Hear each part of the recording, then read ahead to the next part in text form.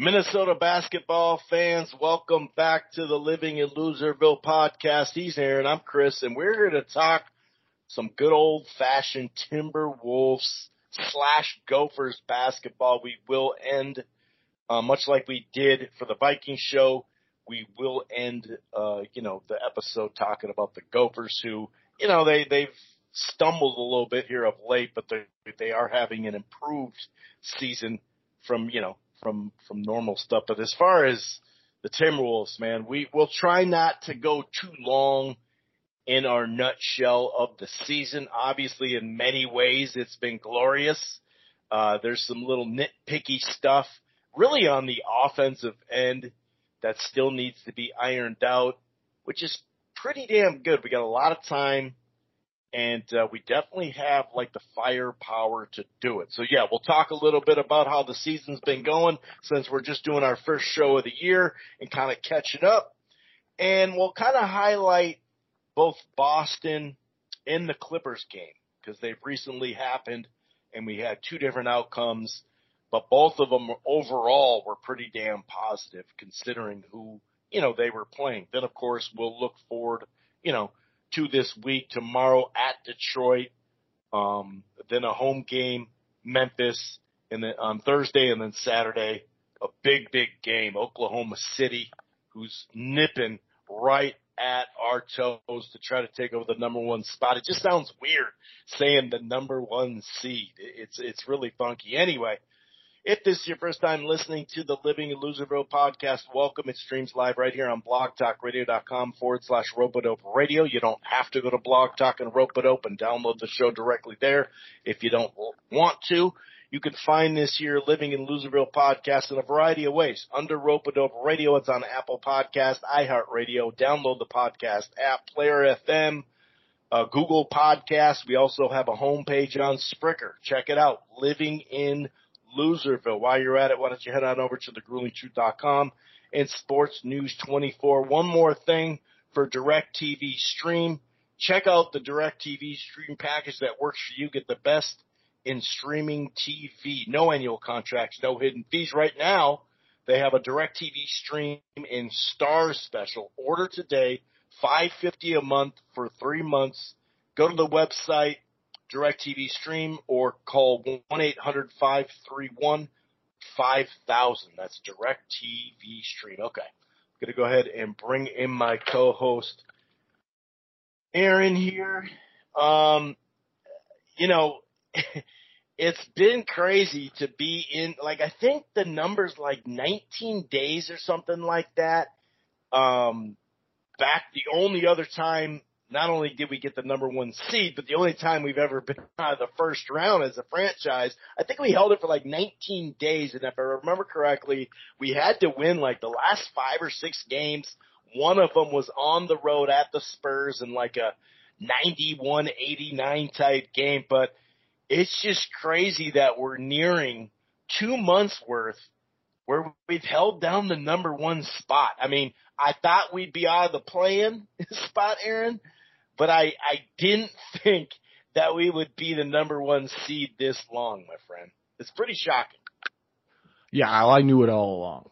I was thinking back in October. And, yeah, it's surprising, Chris. It's also, if you want to rewind or go back and listen to the Living Loserville podcast, right after the Rudy trade, you and I were throwing around ideas and we're like, okay, well, this could work and that could work. And, if you're going to see doubles and bigs and you're going to have the bigs to big lobs and things like that. And we're like, last year we're like, well, where is it?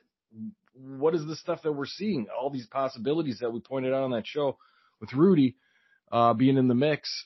And we didn't see any of it or very little of it. And we're like, well, this is confusing because why aren't they doing this and that? And now we're starting to see those things, Chris. We're starting to see the pick and rolls, Conley being a big addition for that purpose and also just, an old head to settle things down at times and to get guys into plays and whatnot. And then, Rudy, the Cat, and those type of things that we thought we'd see when the trade happened, we're starting to see throughout the course of this season. And it's been a shocker to me because I just wonder, well, why wasn't that a thing last year? Maybe it had to do with D'Lo and the change and a lot of stuff like that. Who knows? but it's sure good to see this year. And obviously, defensively, Rudy's a big deal, but offensively too, he's not just, the pillar that we saw last year where we just, put him by the basket and everybody else does their thing. And he's actually involved defensively, which is great. And I think he's improved, maybe gotten more comfortable within things, and it's kind of just elevated everything else. Plus, the bench is a little bit tighter, a little bit better. Conley being a big addition there to help. Things just seem to gel together a lot better. And it's sort of what we envisioned back when they made the trade. And, we couldn't figure out what was going on last year, Chris. And I don't think we ever will, but it's sure nice to see this year. And it's really got him in a good position to be in the number one seed this far into the season. Obviously it's a rarefied air around here. And, if you would have said you were going to call it after last season, I wouldn't believe you, but it does make sense when you look at the parts and pieces. Yeah. I mean, last year, it's like we knew it was going to take time to kind of get it together. But obviously Cat missing 53 games was such a harmful thing for as far as like getting it together, and I think we kind of forget, like, because I remember the first picture we saw of Cat 2 years ago in camp, because remember he had to come in camp really late because he had that throat infection. He lost a bunch of weight, and I'm like, dude, you're really leaning into this 4 spot. Like, I don't know if that's smart. Like, oh, okay. Oh, he went to the hospital. I did not know that. So they literally got like 2 practices in 1 game together, and then it's like, all right, go get him, And so I think having that full camp, because you just don't get to it's something we talked about last year. And just ongoingly in the NBA, you don't really get to practice a whole lot in the NBA during the year, like real legit practices. And I think that plays into it a lot. And we just needed the time. So many folks were talking about, we got to trade, we got to do this, we got to do that. It's like, this isn't like franchise video game stuff. When you it's one thing to like not agree with the trade. That's fair. I get it. I do get it. But you're not going to make that kind of trade and then not at least let a full season go by. And I remember talking about, in the off season and even kind of, as we closed down shop last year and talking to folks, kind of since then, it was kind of like, well, let's at least wait to the trade deadline. Then you got about 80 plus games together. Then we can really see if it's going to work. But yeah, last year was just kind of a mess in a variety of ways. And one of the big things improvement wise, remember we had such a great record, like top 3, top 4 against the above 500 teams, right? And we've held that, right? I think we are second. We've played the most, but we're second in the league as far as wins and record, behind Boston over 500 teams. But remember last year we had like, I think the third worst or something like that, record against below. So we weren't, taking every single game 100% seriously. Now, some of that is a youthful team that needed experience, but as a whole, that was a killer because we're sitting in the play-in there and going, God damn it, if we just would have won like 3 or 4 more of those games, we'd been having 4 or 5 days out before we had to play a game. So that's been a big improvement. We have done really, really well against those bad teams, and yet we've steadied ourselves, off of that as far as against the good teams. And when you look at it, I really was wondering, it was about 3 or 4 games right before Christmas that we started. I think it started with the New Orleans loss, if I remember correctly, but we had a 16-game stretch of, right in a row of all above 500 teams. And 11 of those 16 were on the road. And I think if you go the game before it, it was 12 out of 17 games in general on the road, right? So it was like, man, are we going to go 500? Are we going to, what are we going to do here? This is a big, time here and a great test. Some of it for about maybe a 3-4 game stretch got a little funky. We kind of lost some of our fundamentals on defense. We kind of were looking kind of like the ball was getting a little sticky. We kind of had a little rut there. We ended up finally losing back-to-back games, and I really wanted to see our response off that. We were the only team left that hadn't lost back-to-back games in the league, so you knew it was coming. But you just kind of wanted to see, okay, how are they going to do after that? And they did pretty damn good. I mean, in that stretch, they were 9-7. But if you go back to that Boston game or the Dallas game, either one of those, right? It could have been 10-6 pretty easily. Now, it wasn't, coulda, woulda, shoulda. But that schedule was intense. And even we'll start talking about that Boston game in a second. And even that Boston game, I loved how we didn't use the travel. I think we were 3 games and 4 nights by that time. And also, we weren't able, I think Denver, this happened to Denver facing us earlier this year where there was a big storm in Orlando. And so we had to take off the day of the game, land and go to it basically. And we didn't use that as an excuse. And it wasn't the best finish. That is some of those nitpicky stuff that we are going to have to figure out offensively, no doubt about it. But I just loved the intensity, the energy, the fight in that game. And it really, that's not the one game that, showed me or whatever, but that did kind of show me just that stretch in general. To still hold on to the number 1 spot. The West, as we know, is deep. There are some teams that are at like 7th, 8th, 9th, 10th right now that are going to be better in the next few months. We've seen it every single year for the last few years now. So it's a tight ass race. We knew it was going to be, but I really liked what I saw, man. 16 in a row, dude, and 11 of them on the road. That's a rough schedule, and we didn't, we didn't take these large step backwards. That was pretty key to me, Aaron. Yeah, I mean, if we would have been doing the show when we were stuck in Viking show, but we would have definitely highlighted that run of games there, and it probably would have, documented all the way through with a little bit of like, this could get ugly. And they kind of came through it all pretty well, Chris. And, I think a lot of it, like you were saying about the practices and the camp and whatnot. I mean, what I've noticed a lot is just the defensive intensity and the consistency of it and the knowledge.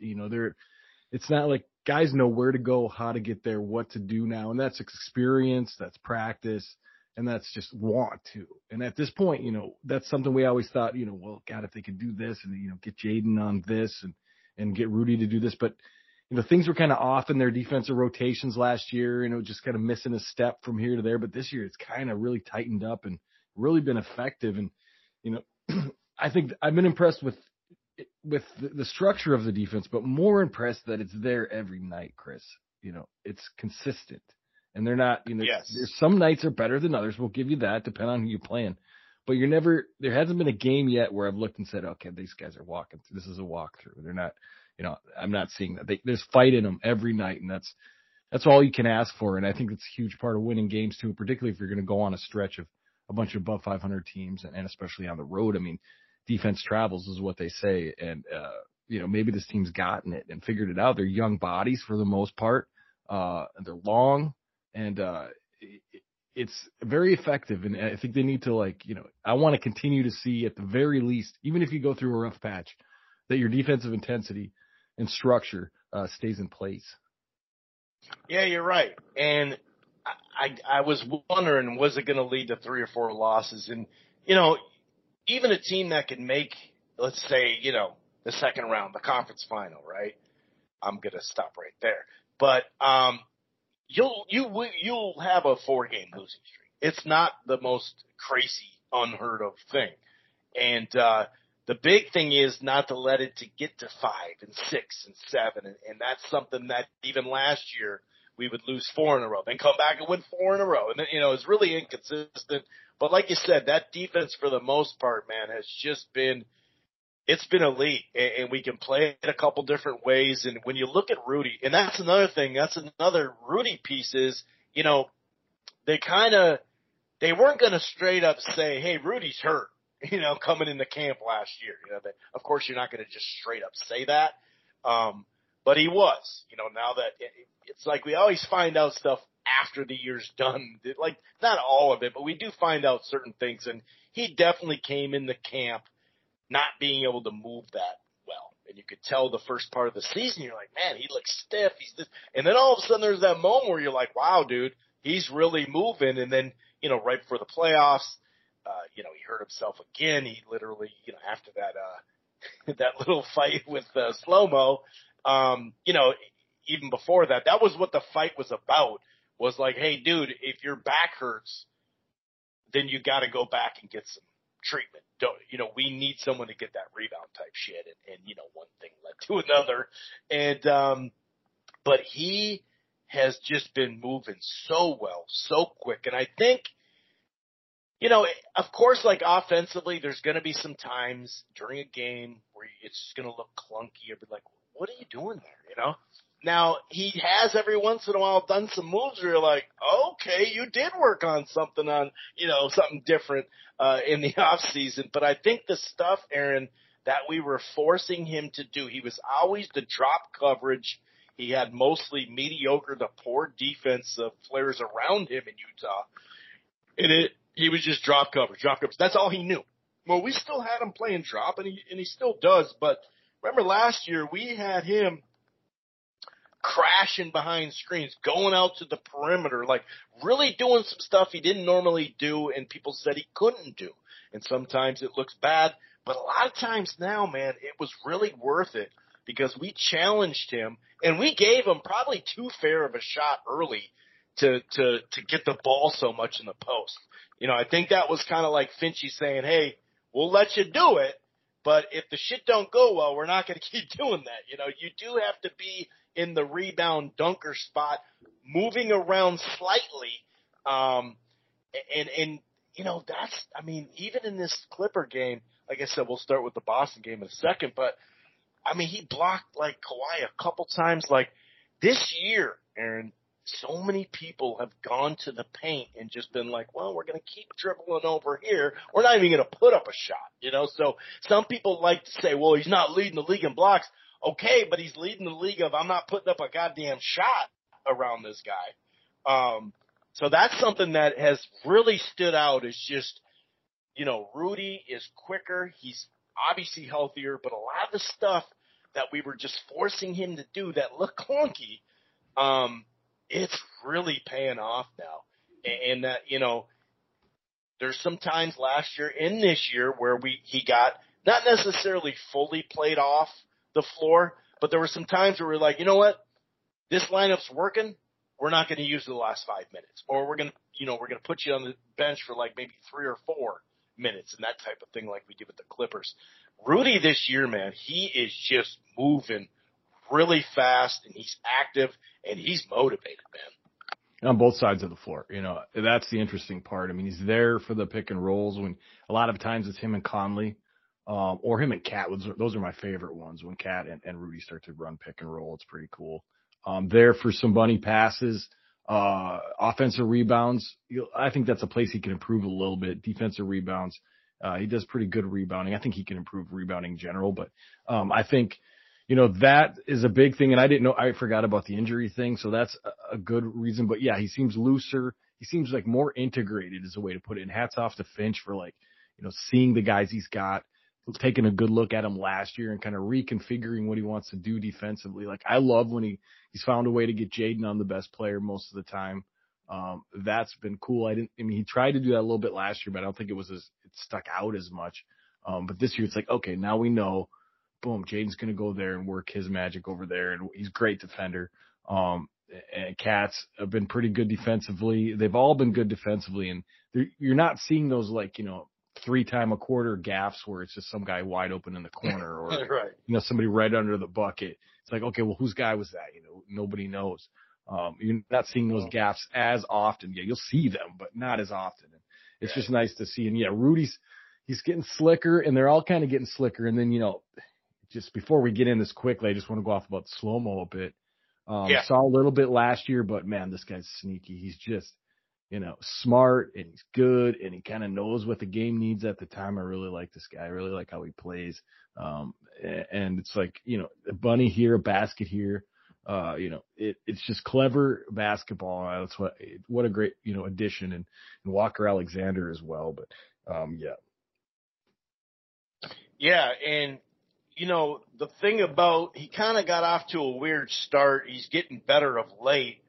Obviously, us playing him at the 3 more has affected his game. He's definitely not like the best position is not the small forward. I think that's pretty evident. He really hasn't played much of it in his career. And, they have been of recent times putting him in the 4 more often. And some of that is, Nas, gotten such good shape. And since he's been here, 3-4 years ago, I think it's his 4th year or whatever, the improvements he's made to his game. I mean, I think overall he dropped 50 pounds because, when we first got here, they were having him wanting to get bigger and stuff like that. And so him being able to play the 4 has kind of been kind of funky for Anderson. But yeah, that 4 point guard thing, right now he's kind of an active backup point guard, which is kind of funky. But yeah, you're right. He just makes the right play. Last year, he was a lot more confident in his outside shot. That's the one thing. It was good in the last game to see him hit it, knock down the 3. That was his 4th 3 of the year, the 4th make of the year. But I think they figured out, you can't consistently play the 3, or we just got to get the ball in his hands. Kind of like what you said about Conley. It's a calming effect, and it's just a fit thing, and you got to put, everybody in their strengths and whatnot. And, yeah, I mean, Ant has taken steps up as far as, the points, the average. He basically keeps doing that, right? Every year he's gone up a little bit in field goal position, all that. That's just kind of what he does, right? But I think one of the big things that's really highlighted is his mid-range game. I do sometimes wish he would go to it more often, but his mid-range game has really impressed me. And also, we're starting to see more and more of the playmaking. Now, he's a natural scorer, right? We know the whole last year, the whole point Ant. No, don't do point Ant yet. Okay, he's not ready for it. Let the kid grow into it. But there are some games. Sometimes it's when he's not shooting as well. And he'll even say after the game, Conley told me no more 3s, And he's like, all right, I got you. And then all of a sudden he'll have 8 or 10 assists. And so the free throws, though, if you look at the biggest jump in all his game, it's the free throw percentage. And he's starting to get to the line more and more. And Finch has said this a couple times this year. Once he figures out that aggression just means being aggressive, not aggressive scoring all the time, but just being aggressive, draw the attention, and kick it to the corner for that 60% Mike Conley corner 3. And most of the time, everybody's better in the corner. There has been some games this year that I've been very, very impressed in seeing those flashes of, dude, that's what we really need you to do. Now, the turnovers haven't been great per se there. He still takes some really difficult or just bad shots where you're like the timing of it. It's just, move on the ball and you'll probably get it back and you'll catch and shoot, So he is kind of still working on that, but you have seen him improve overall. And like I said, you could tell he worked on that mid-range right off the bat because he's using the glass a lot more. And I really like what I've seen him there. Cat, is fit in. We're starting to be able to spread the flow more. Obviously, spacing in this lineup is going to be, going to be an important thing all year. I think we finally found places for Cat to get the ball and actually get him the ball. A lot of people last year or years past would be like, hey, shoot more. Well, okay, he's not a point guard, though. He's not bringing the ball up, dude. He's got to get the ball. So that's been key. And he's been Mr. Efficiency. He's basically 50-40, almost 90. I think he's shooting 88 or 89 from the free throw line. And I think people lose sight of him being the second guy next to Ant. He doesn't need as many shots. He's a very efficient player. And you're going to need a guy that can go for 30 or 40 at any given night. You need a second, third, fourth scorer. And so I think people kind of get lost in that. So he's had probably 4 or 5 games where you're like, wasn't a good game from him. But other than that, he's been lights out. Now he still has the offensive foul issue, and we know it's a broken record, right? He gets a horrible whistle. I guess you could say the Timberwolves as a whole, but he is one of those guys that has routinely gotten a horrible whistle. But I am seeing some improvements on not letting it get to him to where, okay, I'm just going to go foul someone on this next play or try to go for the block so hard that I end up fouling him. So I think there's only been a couple of games like that. He's really tightened up like that. Ant lately's gotten into some foul problems. All but one game, he's figured out how to play, and Finchie trusts him, how to play with foul problems. And I think I've seen a minor improvement there, but Cat still has to figure out, and I know they're not all great calls, but the offensive foul with the hook, it's still there too much. So that's something I think that, he could definitely work on. But like you said, Conley, just the calming. I mean, it sure would have been nice just to maybe parlay to that Celtics game. It sure would have been nice to have Conley, although I like that we finally rested him because he's been playing a lot of minutes at 36, and especially how that travel during the day thing and play at night. It would have been nice to have him. But he has been a calming force ever since he got here. In the little, two-man game that they can always go to, that always, with Rudy, that doesn't necessarily mean they're both going to get a shot or one of them's going to get a shot. It can be, somebody wide open too. But yeah, any other thoughts as we parlay into what was a damn good game against right now the best team in the league with the Celtics? I'm just glad you mentioned Nas and the little segment that you said on him. This guy, like you said, he came in, he's a little, flat-footed guy, a funky three-point shot, and he's really just progressed into like a great bench player here.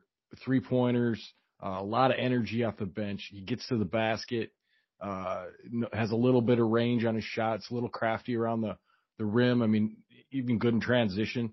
I mean, I think that's a huge part of having Rudy, Cat, and Nas.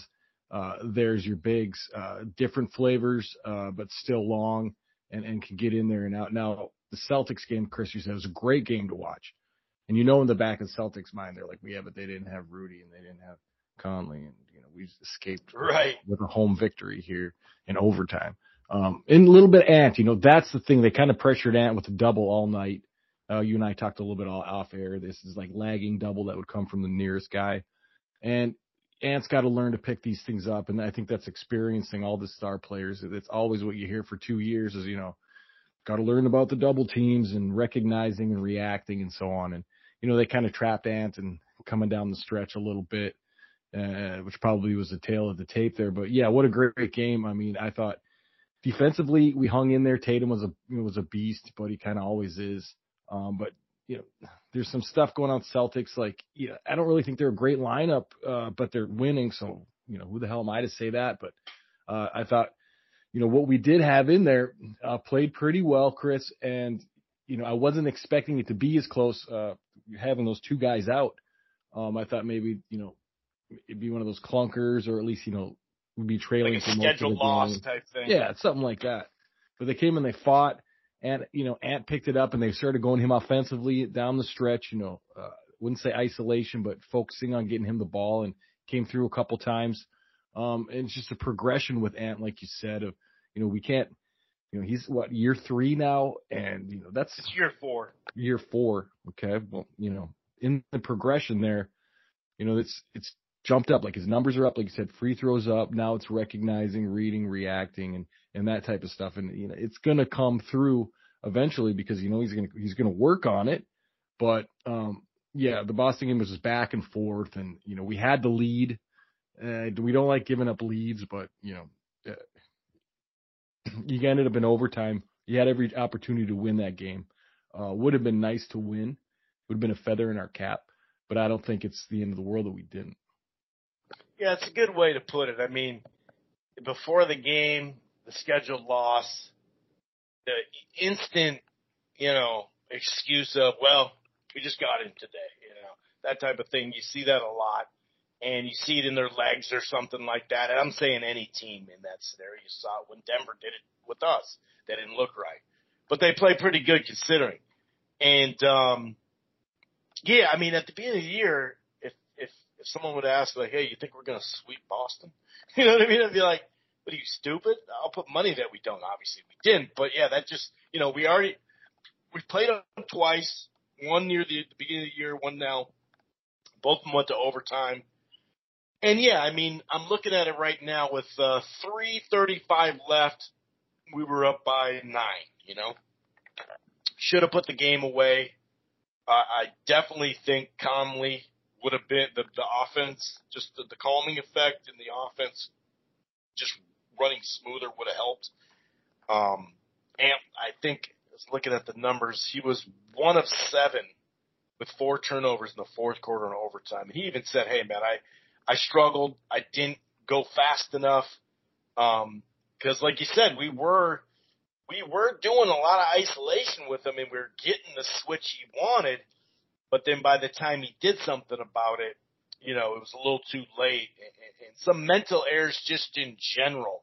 I remember Alexander Walker before, he just dribbling the ball up the court, and he just kind of leans into someone way too much, where it's like you're not even taking a shot or anything like that. It just some mental errors in general. It wasn't all Ant, but obviously, when you're the go-to guy, that's going to be highlighted there.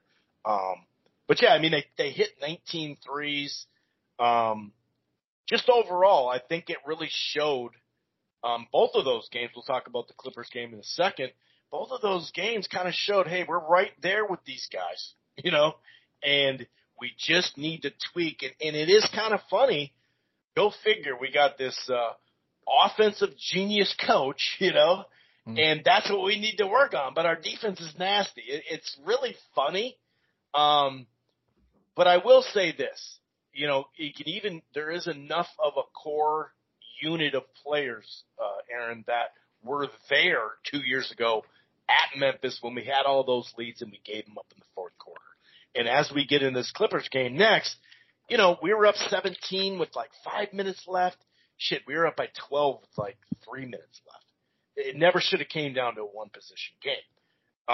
So that there was bad turnovers. There was just mental errors once again. And whistles. I mean, some of those whistles, Chris, talking about home cooking, and I'm not going to go on a limb here, but it's Boston, and sure, some of those whistles, you want to say bad whistles, that's not for me to say, but I didn't like some of them.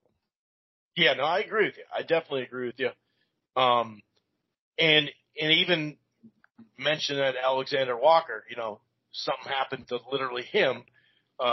It just was in a different position. It wasn't just walking the ball up, so it wasn't as obvious.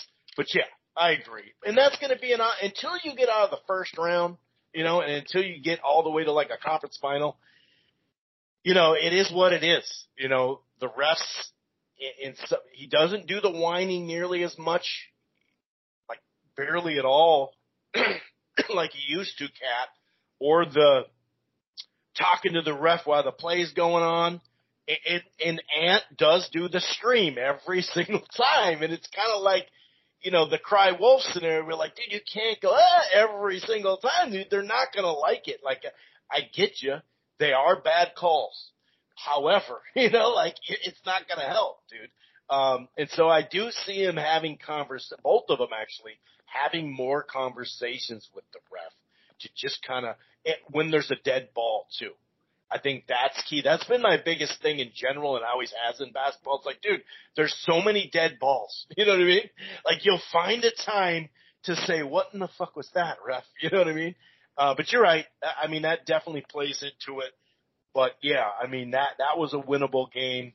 But, it is what it is. just talking about where we're at in general as we're getting to Sunday's game. So far, it's kind of interesting. We had that long 16 stretch, right, of tough games. And right now, we've faced the toughest schedule as of today, right? Which is great. You think, God, we're number one seed. Now, there's a couple things in there. Now, as of right now, we have the third least difficult. I don't like to use the word easy, right? But the third least difficult schedule. But as we know, like I mentioned, the 7th, 8th, 9th, 10th, those they're going to get better. Their records are going to get better. And we know how that being in that area of 7 through 10 and how you'll get on these streaks and all of a sudden you're 5 games over 500 and whatnot.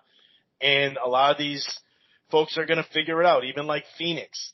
If they figure it out down the stretch, they're going to be dangerous. There's a lot of that there, but the only thing, so the third least difficult schedule remaining. However, we still have, including this week now, 10 back-to-backs from now until the end of the year, right?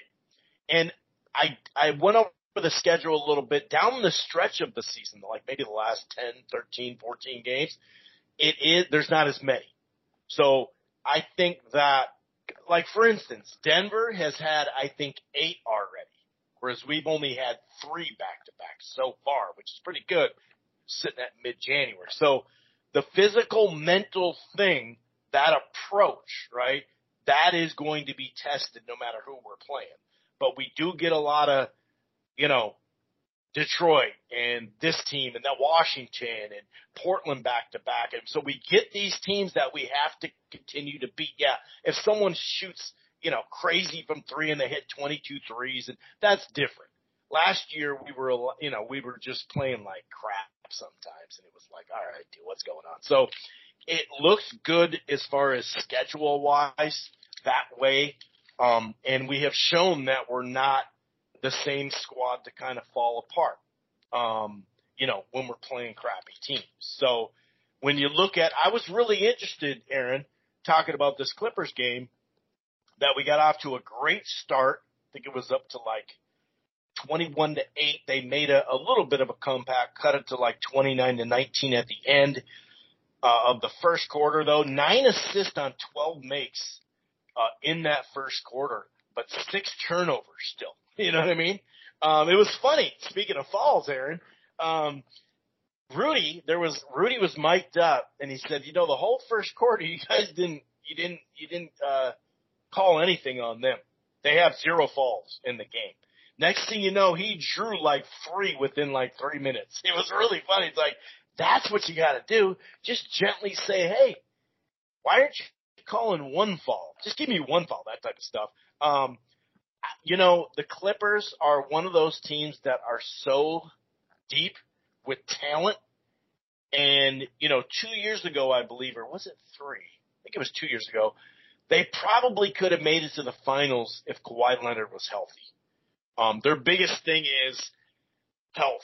That's been their biggest thing. They got a roster. And they're also, Aaron, a team that's laced with veteran stuff, but they're also a team that can do the small ball honest and will definitely try to do it. So that, to me, was a great test because I think they came in 17-3 in the last 20. So I was really looking forward to see how we're going to play against them, and they definitely answered the bell, man.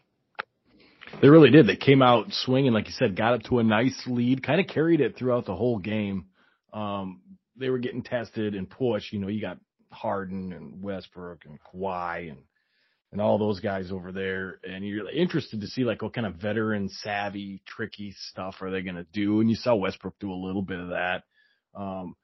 But I like it was kind of I'm not sure if I remember if the Clippers took the lead at any point out of the first, but it feels like they just kind of were just there in the game, pushing the whole time, and that was nice to see us consistently be able to stay on top of that and to be able to work and not, fold and as we're being pushed. I thought Harden, I still haven't figured him out yet. He's a great player, but it's like, he's drawing fouls, and you're right about the Rudy thing and the fouls, 0 fouls, and then all of a sudden there's 3 on Rudy, and then it's an avalanche of fouls coming down. And, you know, you're right about the Cat, you know, changing his tune a little bit, and then, you know, with the hey, you know, every time he takes a layup.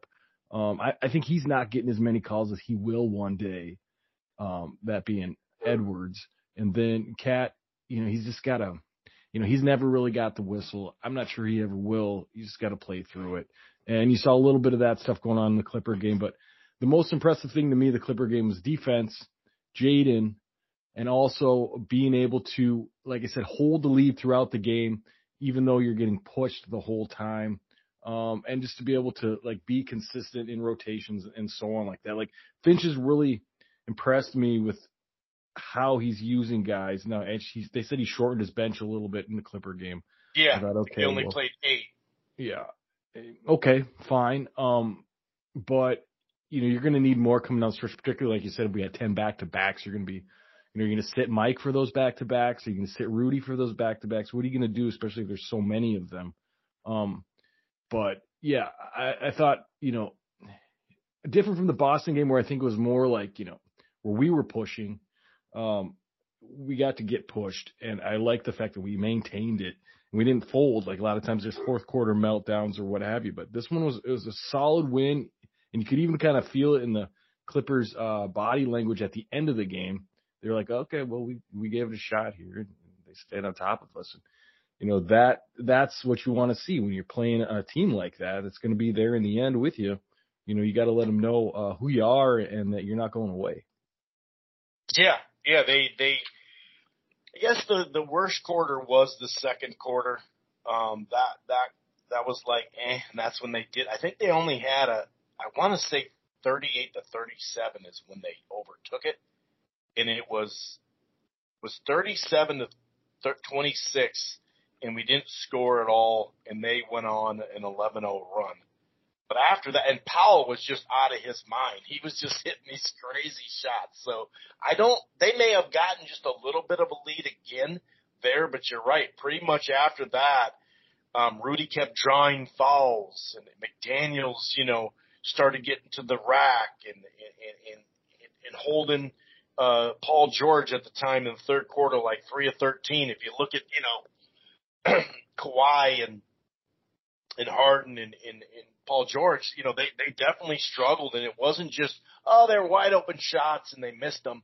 They were getting D'd up. And like I said, Rudy blocked Kawhi's go-to moves a couple times. And I really liked, you know, what I saw. I thought Ant took a bunch of really good shots throughout the game. And the ball movements there and all that. Rudy, every once in a while, will do this Euro step layup. You know, that's funny. And, you know, it was, I mean, we got it up to 96-80 under 6 minutes, right? And I think it even went to 17 real quick. And I think that was when Anderson hit that the fourth three of the year, which is crazy. But they did try to hack a Rudy. And it's only happened a couple times this year. I think a couple times last year too, but they tried to hack a Rudy. They went small ball. I mean, you had Rudy and Westbrook on each other, and you know, for a second there, it wasn't going good, right? He was like 2 of 8. Then he hit one. He was like 3 of 10.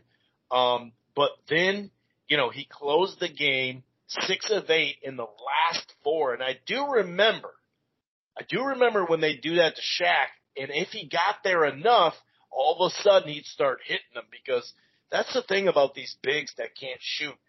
Everyone will say when they're just in the gym that they can hit like 7 or 8 out of 10. Even Shaq. But it's just different in the game. And so that was big to put it in their face. But still, when you're up that much, you know, I mean, late in the game, let me see. I think it was as much as a 12-point lead. Yeah, 100-88 with 4 minutes left. And actually, yeah, still 11-point lead with 3:14 left. And it got down to 3 points.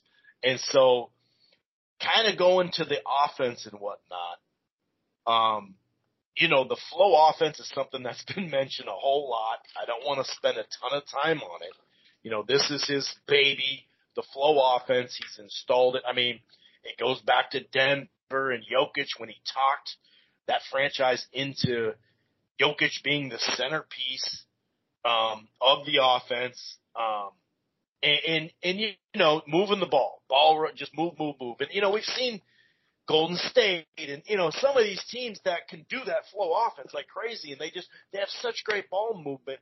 But we're talking about some elite level teams. You know what I mean? So I still think there's a time and a place, because sometimes we are moving the ball, and sometimes it does get sticky, no doubt about it, right? And Ant has the ball the most. Then you'd say Cat and Conley kind of have the most. I mean, Ant takes the most shots, Cat second, clearly, but Conley does have the ball a fair amount there. But my thing is, there still has to be a time where it's just more structure and play call, because I love the flow, and you can sit there after the game and say the ball got sticky, and that is true, right? I mean, a lot of it is the players. I want to say that first. And this isn't the think you can't coach. We've never been here screaming out of emotion saying this guy's a bum, fire him, this, that, the other, right? We've never done that on this show. But I still think that there has to be some play calling that just let's go to something we know it puts, both Ant and Cat and everybody, but especially those two, in very comfortable positions. It's like, hey, we know he's really good at this play, Ant, and so he can drive and dish if it's there. He knows all the options on this. He's very comfortable. Let's keep running that or whatever.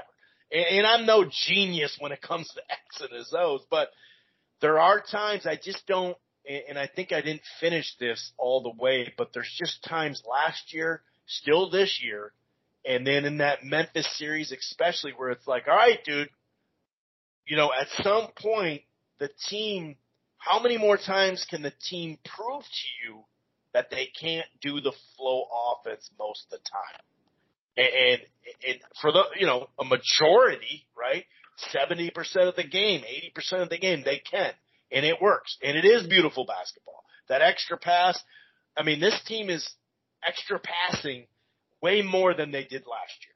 I mean, it really is a thing of beauty. People are getting open shots.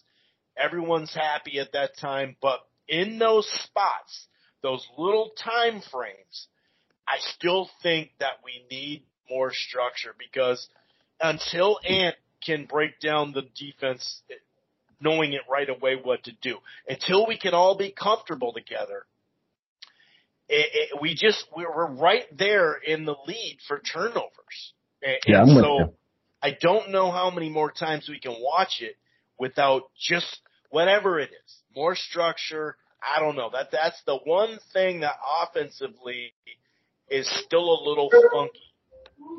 So you're calling for Rambis back in the triangle. Well, that's what I was going to say. I mean, because this flow thing, he can take a hard foul, Right. Yeah, I'm with you on that. There's got to, just for the comfort of those guys, like, you're in a tight game. You can go to this, these sets of maybe 5 to 6 things that seem to be very successful for you. In times of need, we can work into that and get a bucket, that is something I'd like to see too. I do like the flow. I do like the extra passing. It is beautiful basketball when done right, but we're young and we're moving, and you can't in hot spots. I'd like to see him have some go-to stuff, that you just know, okay, well, this is when, Cat's going to back down. There we go. There's the pass, Ant in the corner, boom, or whatever it is, something you can predict. And it's coming off the Clipper game. You're right. They tried to throw a lot of stuff at the wall, Chris. They did, some vet savvy stuff. They did the small ball thing, tried to work on Rude. He just did little things, that could go on tape and people could be like, oh, that was effective. That wasn't effective. Let's try doing this when we play them and whatnot. And I thought we handled it fairly well, so it's not like you're going to see recurring themes because the Clippers were so successful at Hack a Rudy or whatever it was. I think they were able to, fend those type of deals off. And, I just think, you're going to see throughout the progression of the season, different people try different things and see if it works. And then Finch has got to counter that. And, I think I like defensively what Finch has done. Well, I like the whole overview of Finch. There's some people out there that really are just like, Finch this and Finch that. It's like, dude, we kind of called when we walked in. We're like, oh yeah, this guy's kind of seems like a basketball coach, and he's kind of proven to be that now. What's he going to do when Ant, is what Ant will finally become when Ant hits his prime, and how's that going to work, and how's he going to manage it? I'm sure it's still a work in progress. And same with the flow and all that. Maybe he finds something more effective down the road with Jaden and Ant and everybody that works a little bit better, but for right now, I'm liking it. And, to go back to your point about a little bit of structure, I think you'll start to see that maybe towards the end of the season when it progresses a little bit more about certain things that guys will know, instinctively what positions to get in, and it'll look like a play out of the flow, but it won't necessarily be a called play. Just when things get more comfortable. I mean, we're quite a bit into the season at this point, but I think it'll progress to things where there's go-to stuff that you can use if we get into the playoff world, and you're going to need to have 2 points here, 3 points there, and that will probably come organically is what I'm thinking. I'm just, throwing spitballs here of what might be something that, is going with the flow that Finch might be trying to do, is have them sort of create their own go-to stuff. Yeah, and we saw that last year too. We got better as the season went on, and I think we're kind of stuck on 2 years ago when I remember that after January 2nd, we kept saying that date because after that our offense was just nuts. And so I don't know, it's different, and there are some times, I'll say this, when we didn't have Rudy on there and we had Cat back at the 5, the floor did open up, so it is one of those things that is going to be ongoing. Speaking of Jaden McDaniels, right? So he's had an up and down year mostly because of injuries.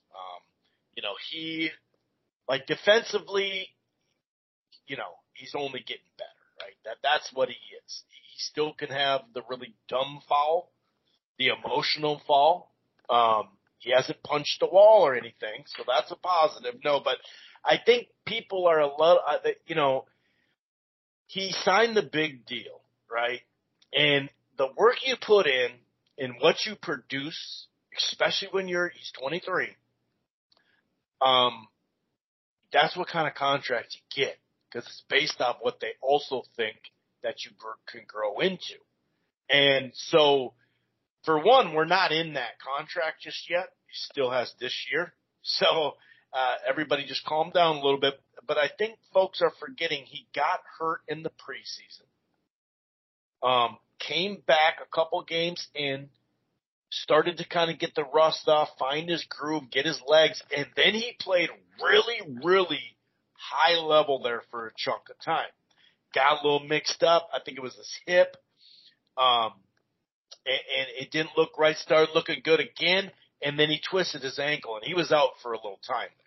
So, and now there's the first quarter, I think of the last game, it was like, oh shit, yes, so his aggression has to be there. Keep shooting, his shots off a little bit this year, but I think it's just speaking of flow, getting into the flow, and hopefully he doesn't have anything that sidelined him, knock on wood, sidelines him for a long stretch again, because I think that has it's been an up and down weird year for him as far as consistency. But, he's if you don't think he's part of the future, you're out of your mind now. J-Mac, speaking of injury, he's been a lot more on and off. That 2 years ago, it really felt like we had our backup point guard locked and loaded.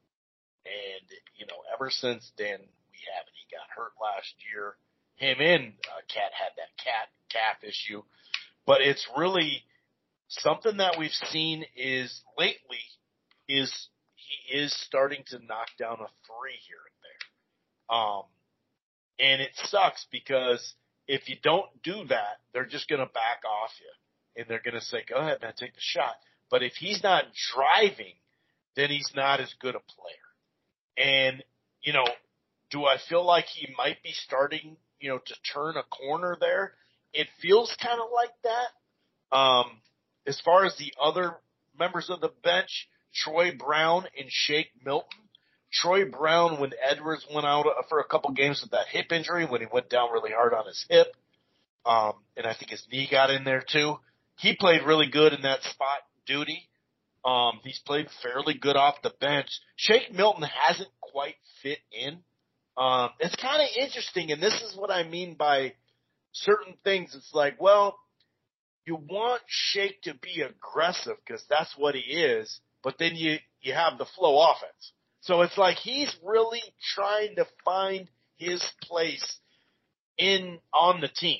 He's a good player. He might be draft capital, or not draft capital, but, something that we trade. But the point is, right now, as it stands, we need a backup point guard. Because we have three guys, Alexander Walker, Nas, and Slow-Mo. Those three are ready to go. But as far as scoring, Nas is the only guy that consistently scores. So we are missing a backup guy to kind of like what we talked about Conley. And one of the real positive things, I know people don't like to talk about D'Lo, but we actually found a way to really get the most out of him. And you saw our bench was really good when he'd get taken off the court early and then come back with the bench. And I'm not saying do that with Conley. I don't think that's what we do here because we need him in the starting lineup and play all the way through like that. But whatever it is, I mean, Tyus is a big name. I would love him. That'd be a perfect fit. I don't know if we're able to get him, but there are some guards out there that I wouldn't doubt within this last month before the trade deadline if they don't make a move. Now, J-Max still has potential. Troy Brown and Shake Milton. Shake Milton is who I kind of thought was going to be our backup point guard. But that is the one thing that our bench just doesn't deliver compared to other benches right now. But it's so close to delivering. You know what I mean? We need a scorer. Yeah.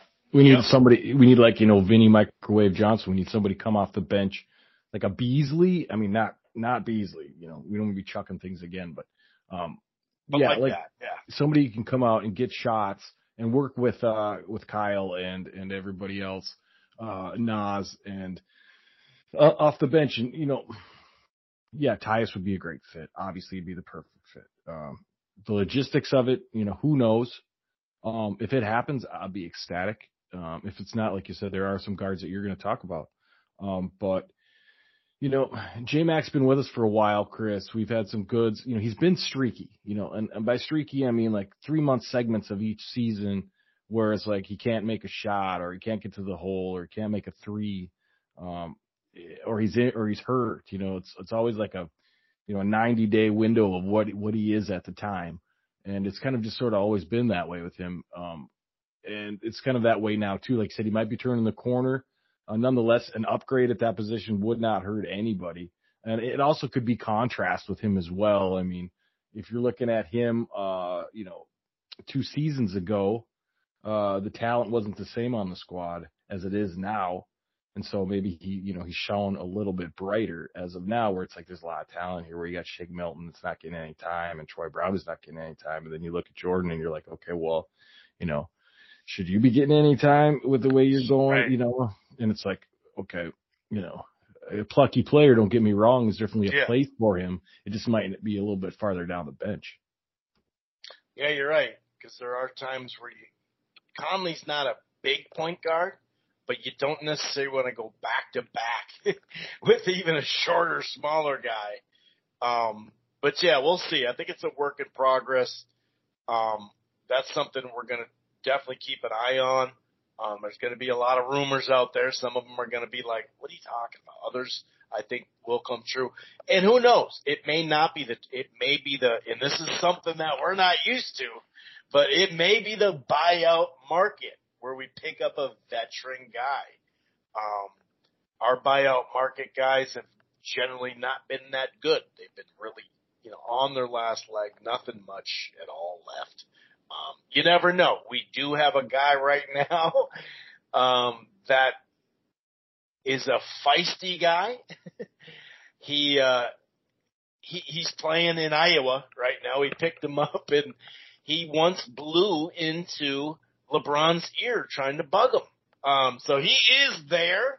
I'm not gonna even say his name, but he is there, and people are freaking out because he just got a triple double, in the league below the NBA. So I guess that's a potential there, but yeah, I overall,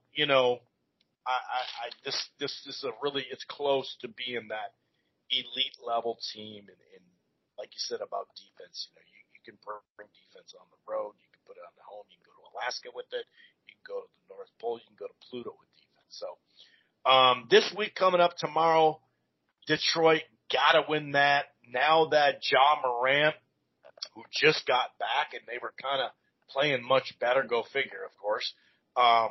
He's hurting out really bad, like he had a surgery on his shoulder. He's out for the season.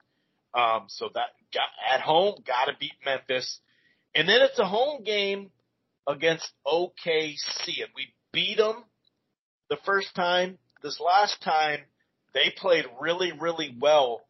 And we tried to get into the game and tighten it up, and we just couldn't do it. They played their ass off. We didn't play our best game, but I'd say they more played just a great game. So I think it's 1-1 on the season. It's a big, big game. So I think we can actually go 3-0, but at very minimum, 2-1. But something tells me at home on Saturday, it's not a back-to-back. We will get a little day rest. I think it is 3 games, 4 nights. But OKC City, I'm gonna say that they're gonna win that game and go 3-0. But that's a big game just because them in Denver and the Clippers are just right there nipping at us for first place. Have we officially gotten past the point of worrying about the Detroit game and whether or not we're going to drop that one out of nowhere? Are we there yet? I hope we are. I mean, like I said, if they hit 22 threes, yeah, then it's acceptable somewhat, to lose to a bad team. But yeah, I mean, it still lingers, man. It still lingers, no doubt. It could be an ugly one, and we just sneak it out. Who knows? Yeah, you're right. That's a good question. Right. And then Ja back in time for us. That's great. It's always a fun game to watch. Done. He's done for the season. Oh, yeah. You hurt his shoulder again is what you're saying? Yeah, right. He tore up his shoulder. He had to have surgery. He's done. We still got to deal with what's-his-face, Mr. Bully Ball. I forgot his name. It's not the 3-point. It's not Bane. It's the other guy. Nonetheless, got to play him. Thunder, you're right. That's the highlight game here. I think we beat the Pistons. I think we beat the Grizzlies. The Thunder's a big one. That's the one we want, whether we win the other two. They are playing really well. They match up pretty decently. Like you said, we're 1-1 against them. I think, I'll be the pessimist. I'm going to say we'll go 2-1. We lose to the Thunder. And you can say 3-0. We beat the Thunder. It just kind of seems if we get these 2 wins, maybe we pick up a loss with it. And that's a bad loss to the Thunder. So obviously you want to win that one, but it could be tough. So I'll say they drop that one. Not the end of the world, but it's a pretty big game considering the standings at the moment. Yeah, no, they're playing, and once again they're on that fairly small ball. I mean, I know they got Chet from here, but overall they're a small lineup. So it is one of those matchups that are going to be tough like that, and it's going to be an interesting matchup. We'll see. I mean, the last couple of games, kind of every other game or something, Ant has been questionable. I wouldn't be shocked if he doesn't play tomorrow, just to give him an extra day or something like that. But, we'll see. Like I said, he went down really hard on his leg and his hip, earlier in the season. And there was a little lull there where he was hurt.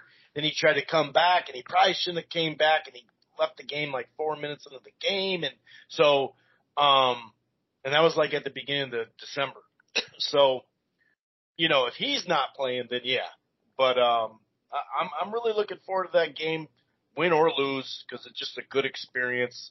Real quick, because we're running late on the Gophers. They lost to Indiana, and then they lost to Iowa. They got off to a great start against Iowa, and then it was like a 25-6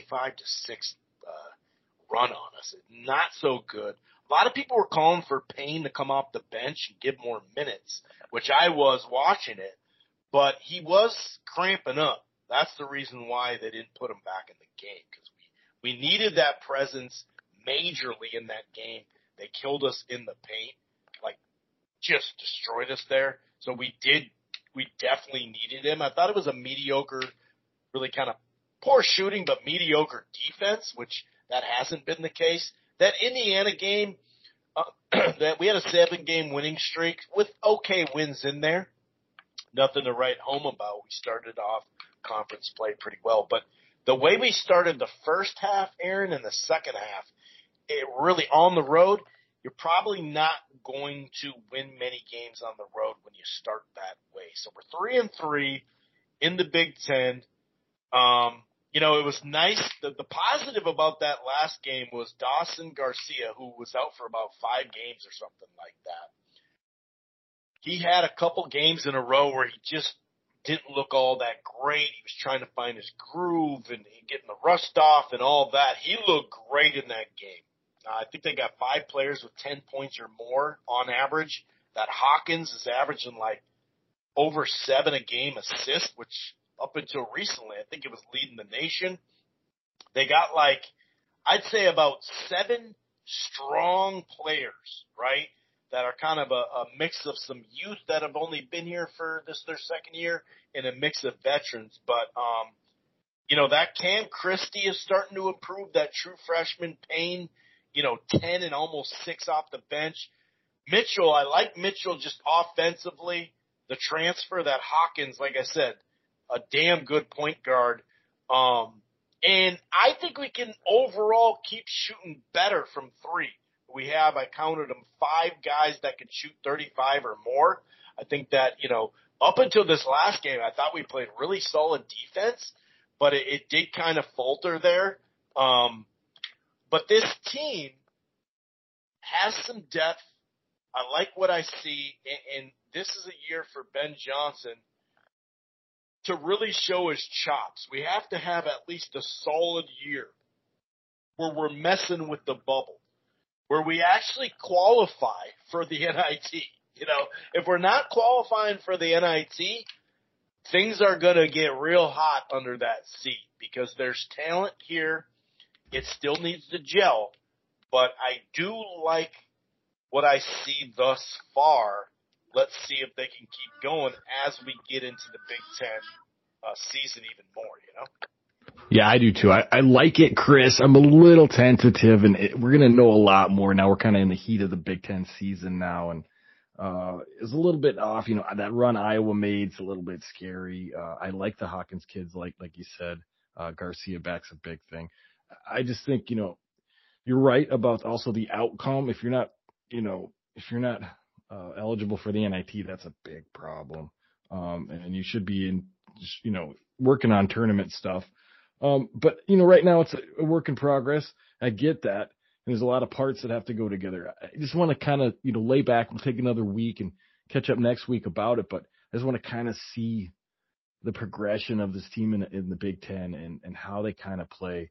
Last year obviously was just a mess going through the Big Ten, and it's a tough league. Everybody gets that, but you got to be able to play in it. It's your league. So I really want to kind of just take a bigger look. I think, like you said, there's 6-7 players there. They've got a base. It's nice. I think they could improve and maybe win. You got 500. Is that out of too much to ask for a Big Ten season? I don't know. But at least it's competitive and needs to be competitive. We're not used to having a non-relevant Big Ten basketball team in town. So, like I said, I'm a little weary. And by that, I just, I'm not going to get on the praise bandwagon here and just be like, yeah, okay, this is it, because I know it is the beginning of something here. But I think it's a good start, Chris. I want to kind of see how it progresses, and we're going to do that on the show, and it'll be interesting to see how it kind of progresses. I want it to go in an upward direction, but it's also possible it's going through the teeth of the Big Ten. It could, take a turn as well, but that wouldn't be the worst thing either. You just have to say, okay, but there is hope. There is this there. I'm seeing the writing on the wall type of deal. And I don't know if it's there yet, but I will know by watching more. Yeah. And, the Big Ten is not as deep as far as like ranked teams at the moment.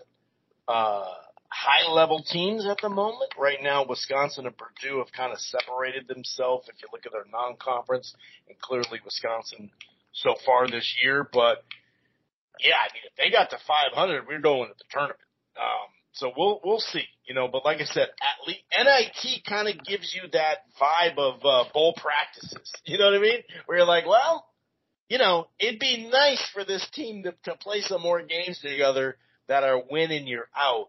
I will say this, in the transfer portal era, which basketball's already been in this era, they've always, or not always, but for at least 5 to 7 years, if your coach leaves, you can generally play the next year. We got screwed on that one year, right?